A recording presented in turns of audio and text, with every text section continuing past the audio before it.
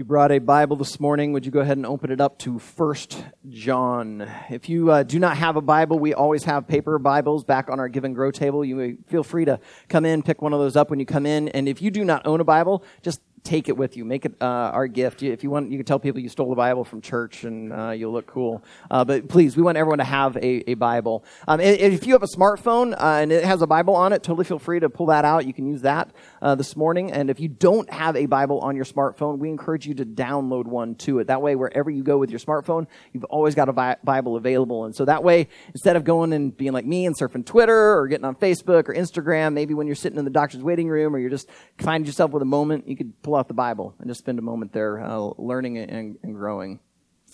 We launched Riverwood on Easter Sunday, 2014, and to kind of give the Waverly community a glimpse of what our worship gatherings might look like, we did some preview services in the fall of 2013.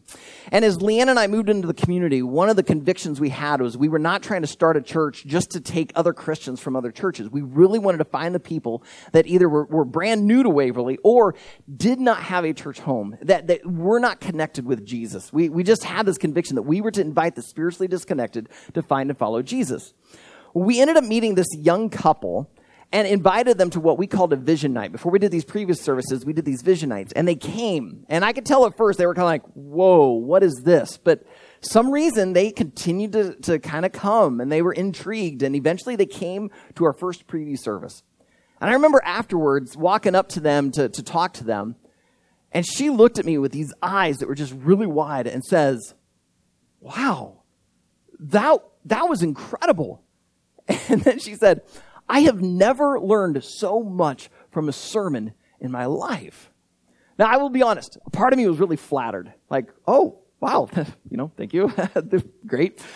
But another part of me was just excited, thinking like, God is drawing her and her husband. They were unchurched, a little bit of church in their background when they were kids, but not attending anywhere, really no grasp of the gospel. They were just really on this beginning of searching spiritually. And so this had me excited. But something kind of happened after the second and third preview service. And I'll be honest, the third preview service, my message at that service was probably the worst sermon I have ever given. I mean, it just fell flat. I won't give all the reasons why, but it was awful. Okay, so I will own that. It stunk. And as evidence, almost everyone who was at that preview service didn't come back. And honestly, I wouldn't blame them. If I'd heard that sermon too, I may have been going, oh, okay, this guy's not very good. But I think I improved a little bit, and we actually launched Easter Sunday. And this couple, they came to like the first 3 or 4 of our services. And then she contacted me and says, hey, can we get together? I was like, sure, yeah, whatever you need. So we ended up meeting at Duos. I remember we're sitting outside. And I was like, what's up? She says, I took a public speaking class when I was in college, and I've given a couple of public, messages, delivered speeches, and I just want to coach you.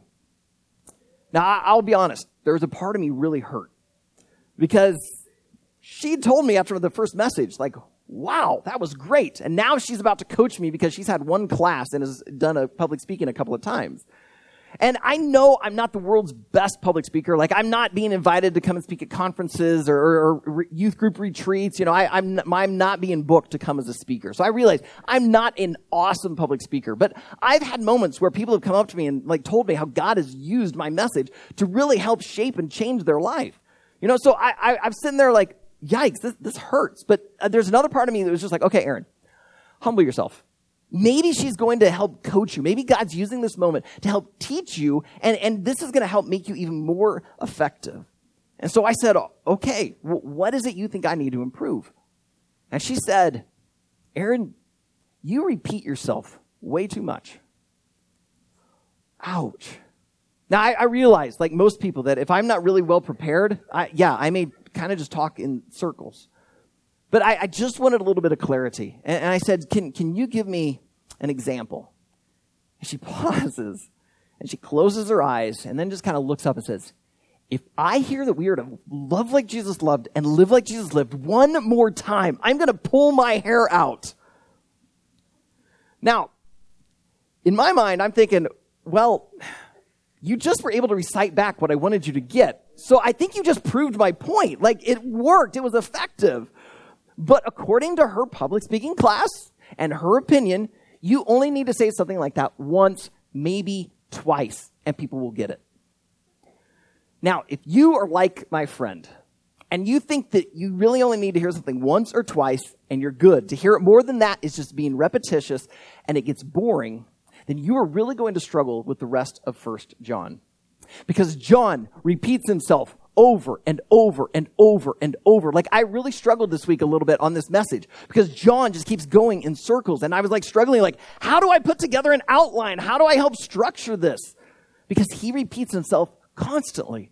In fact, there are 3 key words, 3 key themes that he repeats over and over through this book. Last week, we saw the first one. It was the word life. He loves this word. And maybe it's because, in his mind, that Jesus comes to bring spiritual life. And so for him, life and Jesus are just intertwined. And so he can't help but repeat this idea of life. We need life, eternal life. Jesus brings life. And so we saw last week, we only did 4 verses, and he talked about life 3 times. If we were to look at the entire book, which we will over the course of these weeks, you would see he talks about life in the very first verse of this letter, and he talks about it in the second to last verse. And guess what? He talks about life in chapter 2, and chapter 3, and chapter 4. I mean, it is scattered throughout. He can't help but repeat the word life. The second word that John repeats over and over and over is the word love. We're going to look at this idea more next week as we get into it. But I was really curious. I suspected that this is the one that he talks about the most. And sure enough, I was right. And again, I was just using my English Bible. I'm not fluent in Greek. But just in my English Bible, I started reading through the whole book, and I started counting. And I counted 43 times. I may have missed a couple, but at least 43 times. Whether it be talking about the love of God for us or the love that we should have for one another, John talks about love. It's like this driving theme in his life and his teaching. And I think he wants love to be a driving theme in your life and in your words as well. And so he just can't help himself but repeat the word love. Well, this week, we get introduced to the third word, and that is the word light. Now, when John uses the word light, he's not talking about foods that are lacking in fat or flavor. All right, he's not talking about feathers and balloons. I mean, he's talking about the substance, the wavelengths that allow us to see. And he almost always uses it as a metaphor. It's an illustration. And he wants us to realize that God is light, but we live in darkness. And today we're going to see he makes it as plain as day. The way out of that darkness into the light is Jesus. And so, Heavenly Father, as we get ready to open up here into 1 John and read, I pray that it would not be about what I want to say. This is about what you have already said through your author, John, how you inspired this with your Holy Spirit, and you've embedded these truths for us even here in 2018. And so would you help each of us? We come in with different theological understandings. We come in with different backgrounds. We come in with questions. Some of us we're coming in happy and joyful. Some of us we're coming in struggling right now. And so, God, I pray that you would do what only you can do, that you would take one man's words and you would use them to penetrate the hearts of people and hit them exactly where they are at. And so that's why I ask that you be our ultimate teacher today. It's in Jesus' name I pray. Amen. All right, your Bible should be already opened up to 1 John. Today we're going to do verse 5 of chapter 1 through verse 2 of chapter 2. Let me read. This is the message we have heard from him and proclaimed to you, that God is light, and in him is no darkness at all. If we say we have fellowship with him while we walk in darkness, we lie and do not practice the truth. But if we walk in the light as he is in the light, we have fellowship with one another, and the blood of Jesus, his son, cleanses us from all sin. If we say we have no sin, we deceive ourselves, and the truth is not in us. If we confess our sins, he is faithful and just to forgive us of our sins and to cleanse us from all unrighteousness. If we say we have not sinned, we make him a liar, and his word is not in us. My little children, I am writing these things to you so that you may not sin. But if anyone does sin, we have an advocate with the Father, Jesus Christ, the righteous. He is the propitiation for our sins, and not for ours only, but also for the sins of the whole world. If I were to write a book on how to destroy a church family, I think the number one thing I would put in there is to tell the church to be full of hypocrites. Like if they just would go and preach one thing but go and do the opposite, they would successfully destroy that church in really almost no time at all. And so I would encourage them to preach against gossiping and yet tear people down behind their backs. I would tell them to proclaim the evils of like alcohol or overeating as they enjoy a beer at an all-you-can-eat buffet. Or to preach against lust, but make sure that they see you looking at someone's body who isn't your spouse. If they would do those things and other similar things on a repeated basis, they will successfully destroy the church. Because nothing rankles us like hypocrisy. We hate it. It drives us nuts when we see people say one thing and go and do another. It just grates against who we are as humans. But there's a problem. All of us are hypocrites. Don't believe me? Let's do a little exercise. We've actually done this once here before, but let's play again. All right, in a moment, I'm going to ask you to raise your hand if you believe that lying is wrong. Now, I'm not talking about the keep the birthday gift a secret type of lie. I'm talking about just bald-faced, protect your reputation type of lies, all right? How many of you would say that is wrong? Okay, most hands went up. If your hand did not go up, I'm going to probably have a few trust issues with you. But most of us would say, yeah, lying is wrong. You should not lie. All right, now, of those of you who raised your hands and those of you who knew you probably should have raised your hands but just didn't want to play along, how many of you lied before? Yeah, we're all hypocrites. My hand's up with you as well. You see, that what we do is we judge others on their actions, but ourselves on our intentions. And we look at what they do, and it just drives us nuts, but we kind of make excuses for our own hypocrisy. And yet, John is making it clear that hypocrisy is a sin. He starts it there in verse 5. He says, "This is the message we have heard from him." Now, the him here is Jesus. Last week, we saw verses 1 through 4 and how John was talking over and over and over about Jesus. It's all about Jesus. So now, there's a message from Jesus, and he says that we proclaim to you, and here's the message, that God is light. And just to make it absolutely clear what he's saying, he says, and in him is no darkness at all. God is pure light. He is so pure, so holy, he cannot let darkness or sin into his presence. And there lies the problem. Because he starts pointing out, we are hypocrites. Verse 6. If we say we have fellowship with him, all right, we're saying we have a relationship with God, while we walk in darkness, we lie, and we do not practice the truth. In other words, we're hypocrites. We say, yeah, I'm a Christian. I've got a relationship with God. But then we go and we do these hypocritical things. We lie when we say we shouldn't. We gossip when we say we shouldn't. We lust when we say we shouldn't. We overeat when we say we shouldn't. We do these things while we're judging other people for doing the same thing. And John is saying, if you're practicing these things, you're in darkness and you're not in the light. And God is pure light. He cannot let darkness into his presence. Otherwise, it's no longer pure light. John repeats himself just to drive the point home down in verse 8. He says, if we say we have no sin, we deceive ourselves and the truth is not in us. This leads to a mini debate that exists within Christendom. There are some Christians who would say that Christians can't sin. And so they would hear me teaching this right now, and they'd be going, whoa, wait a second, Aaron. Christians can't sin. John's just talking about people who don't know Jesus yet. And I would actually argue, no, I think he's writing to Jesus' followers. These are people who have heard the gospel. They've said yes to following Jesus. And he's saying to them, hey, we sin. We screw up. The person who would say, though, the Christians can't sin, they'd go, but Aaron, wait, John says over here, chapter 3, verse 6, and they might be using the New American Standard, which says this, no one who abides in him sins. No one who sins has seen him or knows him. And so they would sit there and they'd say, see, if you say you know Jesus, you can't sin. But you got to remember that what we have to do with all of the scripture is when we have an isolated verse, we've got to look at it in context.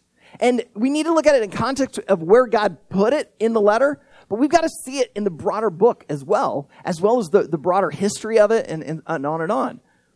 All we have to do is look at the entire letter of 1 John, and yeah, he might say this over in chapter 3, verse 6, but what's he say over in chapter 1? That we sin.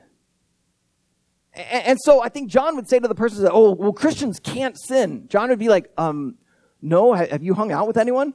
Like, we Jesus followers, we still struggle with sin. But that leads to a mistake on the other side of the spectrum. They'd say, oh, then in that case, sin's no big deal. Like, it really, it's fine. Like, we all sin. We all screw up. So don't worry about it. All right? Yeah. You may have slept with someone who wasn't your spouse. Yeah. You may have lied, to your professor. Yeah. You may have done this and this and this, but everyone does it. Don't worry about it. It's really not that big of a deal. John, though, is not excusing sin. He's basically trying to point out that sin is a big deal. In fact, look down at chapter 2, verse 1. He says, my little children, I am writing these things to you so that you may not sin. If sin was no big deal, he wouldn't bother writing a sentence like that. It's like, guys, don't worry about it. No, he's saying, no, I don't want you to sin because sin is a problem. A perfect, holy God who is pure light cannot let sin, darkness, into his presence. Here's how big sin is. When Adam and Eve were in the perfect Garden of Eden, and they committed one sin by eating of the forbidden fruit, all of the created order was affected. That's how big sin is. Immediately, when they ate of that forbidden fruit, the relationship between God and man became broken. The relationship between humans became strained. The relationship between humans and the earth around them became hard.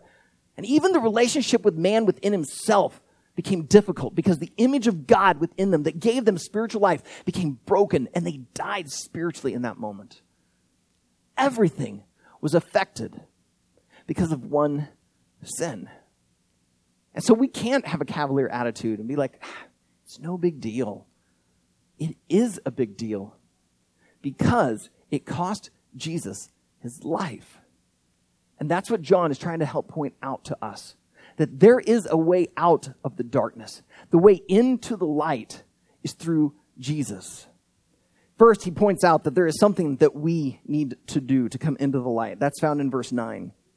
He writes this, if we confess our sins, he is faithful and just to forgive us our sins and to cleanse us from all unrighteousness. Now, that sounds easy. Oh, okay, all we have to do is confess and voila, like magic, our sins are just taken away. Yeah, but have you ever truly confessed? It is so hard because you're admitting, I did wrong. And sometimes that is the most difficult thing to do. I don't know about you. I find myself able to confess to God. I believe in a God that being omniscient, omnipotent, all of the omnis, like he's fully aware of what I have done. What I've done is not surprise to him. And so I find I can go to him and confess my sin. But it's when I need to go and confess to my wife, or when I get together on Wednesdays with Phil and confess to Phil, or I need to go and confess to another friend. Like, here's what I did. That's when it gets hard. That's when it's difficult. Because now my reputation takes a ding. Now, I've just exposed, I'm not quite as perfect as I want to make everyone think I am. That's not easy. But notice what happens when we humble ourselves, we get broken, and we confess our sins. God forgives us. He doesn't hold it against us any longer. He washes us of that sin. And he makes it very clear what it is exactly that washes us, that forgives us of that sin. Back up in verse 7, he said, the blood of Jesus, his son, cleanses us from all sin. It is the blood of Jesus. And because John can't help but repeat himself, he puts it yet another way down in chapter 2. Go down to the second half of verse 1 of chapter 2. But if anyone does sin, there it is. All right, so you can't say, well, Christians don't sin. John's saying, no, if you do sin. He's basically saying when you sin. But it's also like, oh, it's no big deal because of what he's about to say next. But if anyone does sin, we have an advocate with the Father, Jesus Christ, the righteous. What a picture. It's almost like we step into court and we stand there guilty. And the judge, God the Father, is on his throne. He's got the gavel in his hand. And he's about to say, guilty, condemned. And Jesus rushes in and goes, no, no, no, no. I covered it. I've paid the penalty. They're fine. They're forgiven. It's over. And God accepts that. And John has to go on. Verse 2, he is the propitiation for our sins, and not for ours only, but also for the sins of the whole world. The English Standard Version, which I'm using today, they love putting in their translation big theological words. I don't know if it makes it more robust or something. And so they choose this word propitiation. Now, most translations, they put it as an atoning sacrifice. I think that's a good definition, an atoning sacrifice. But I was looking up propitiation, and I actually find myself really kind of liking that they left the propitiation in there. Because if you were to go to the Oxford Dictionary or Webster's, you'd find a definition kind of like this, that to propitiate means to appease a god or try to regain a god's favor. I remember when I was working part-time at Meyer Pharmacy here in Waverly, I had been told that there were some treats back in the break room. And so I naturally found an excuse to get back there. And it was a humongous tin of Russell Stover's candies, like the kind that needs a map. You know, that they tell you, like, this one is fruit and nut in it. This one is caramel. This is dark chocolate. This has coconut. You know, and so we're sitting there, you know, all lusting after this chocolate going, oh, which one do I want? And one of the other employees is there. And she looks at someone eating lunch just kind of next to it and says, hey, do you want one? And the girl eating lunch says, oh, no, I can't. I gave up chocolate for Lent. And my coworker standing right next to me says, ooh, that's tough. And the girl eating lunch says, yeah, this sucks. I have hated every moment of this. This has been so hard. I hope God is happy. She's, in a sense, trying to appease God. She's trying to regain his favor. And we're not much different. Sometimes we try to, pray the right things or pray certain words or just pray enough. Or we think if I read my Bible enough times or if I listen to enough sermons, if I, read my devotionals enough, if I just go and do enough good things, if I just come to church enough times, if I, worship God in a certain way, then he'll be happy. And so often we find ourselves trying to appease a God or regain his favor. John is saying, no, it's not what you sing. It's not what you pray. It's not what you wear. It's not what you do. It's what God has already done. It isn't about trying to put on the right clothes or put on the right attitude, putting on these things. It's that you put on the righteousness of Jesus. Like you are covered in the blood of Christ. And the judge, when he gets ready to bring the gavel down, suddenly sees the blood and realizes, my son. And he stops and he forgives us. Jesus is our propitiation. He alone is the one who has appeased God. The only thing we do is confess. And that is why today, I just want to create some space for you to confess. We're going to open up the communion tables, and we're just going to have a couple of songs. And we're just going to let you have some space to confess. Now, normally when you come to the stations, sometimes you take the elements right there. Sometimes you bring them back to your seats. Here's what I'm going to ask you to do today. Today, I'm just going to ask that you take the elements and you bring them back to your chair. And don't take it right away. I'm going to encourage you to hold on to it. And as Lexi and Amanda lead us in a song, I just want you to spend some time talking to God. What is it that you need to confess? Is it some actions? Is it some attitudes? Is it maybe the way you treated someone at home, at work, at school? What is it that the Holy Spirit brings to your mind and says, that right there, that's dark. And I don't want that to be a part of you because I want you fully enveloped in my light. So I want you to spend just some time confessing. And then after about a minute or so of just that confession, then I want you to take the elements. And as you take that bread, remembering that's the body of Christ, and as you take that cup, remembering that is his blood that was shed for the forgiveness of your sins, now I want you to shift from confession to thanksgiving. that you humbly thank Jesus for going to the cross and dying our death, for being our propitiation, knowing that it is through him that God's wrath against sin is appeased. And God gladly welcomes us into his presence because of what Jesus has done for us. And may that then cause us to just exult and rejoice and sing praise to God. If you are a first-time guest with us, I just want to say a couple of things. First, thank you so much for coming.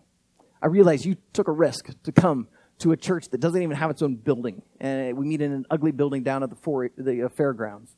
That took a risk, so thank you for coming. But I want you to not worry about these elements as much as I want you to think about Jesus. The story's true. I would love for you today to apply verse 9. That you today, for the first time, would confess your sin, knowing that he, Jesus, is faithful and just to forgive you of that sin and to cleanse you from all unrighteousness. And as you are cleansed of your sin, the darkness is removed and you are brought into his marvelous light. I would love for today to be your spiritual birthday. If you are ready to make that sort of a decision, during this time of prayer, I'm going to encourage you. Tell God, confess your sin and accept his forgiveness. And if you make that decision today, on that blue connection card on the back is just a thing just saying that today I began to follow Jesus. Would you just mark that? Our goal at Riverwood is not to get as many of those check marks as we can. That is simply to let us know so that we can begin to help you in following Jesus. Because for us, it's not just to find Jesus, it's to find and follow Jesus. And we want God to work so much in your life that you too will begin to look like Jesus, that you will love like Jesus loved and live like Jesus lived. If you're a first-time guest here today and you've already made a decision like that, I want you to know that these communion tables are open to you. These are for anyone who knows the truth of the gospel and seeks to live a Jesus-centered life. No, it does not mean you come perfect. That's the whole point. We come broken. We come knowing we have dark areas in our life. And today, by taking these elements, we are inviting Jesus to shine his light into every crevice of our being. And we want him to have his way in us. And so if you're a first-time guest but are a follower of Jesus, I'm going to invite you to join our church family. So Lexi, Amanda, would you come up? As they prepare to lead us, would you just let me pray? And then at any time during the song, you guys may come to the table. So Heavenly Father, we just want to say thank you. Thank you for Jesus. Thank you for what you've done. It's absolutely remarkable because we were sinners. There was darkness in us. We are a bunch of hypocrites. And yet you loved us so much, you still came and you still died in our place on that cross. And that's why we say thank you.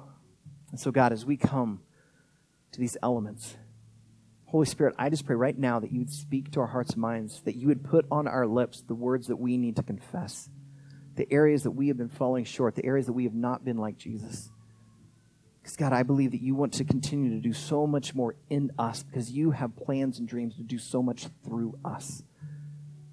So God, would you help us to come broken, to come humbly, to come knowing that you are a good God. And so before you, we can trust you and we can confess openly. You already know what we have done. Help us to bring those things into the light to ourselves so that we can be reminded that you wash away our sin and has made us white as snow. And so God, we now come in remembrance of your Son.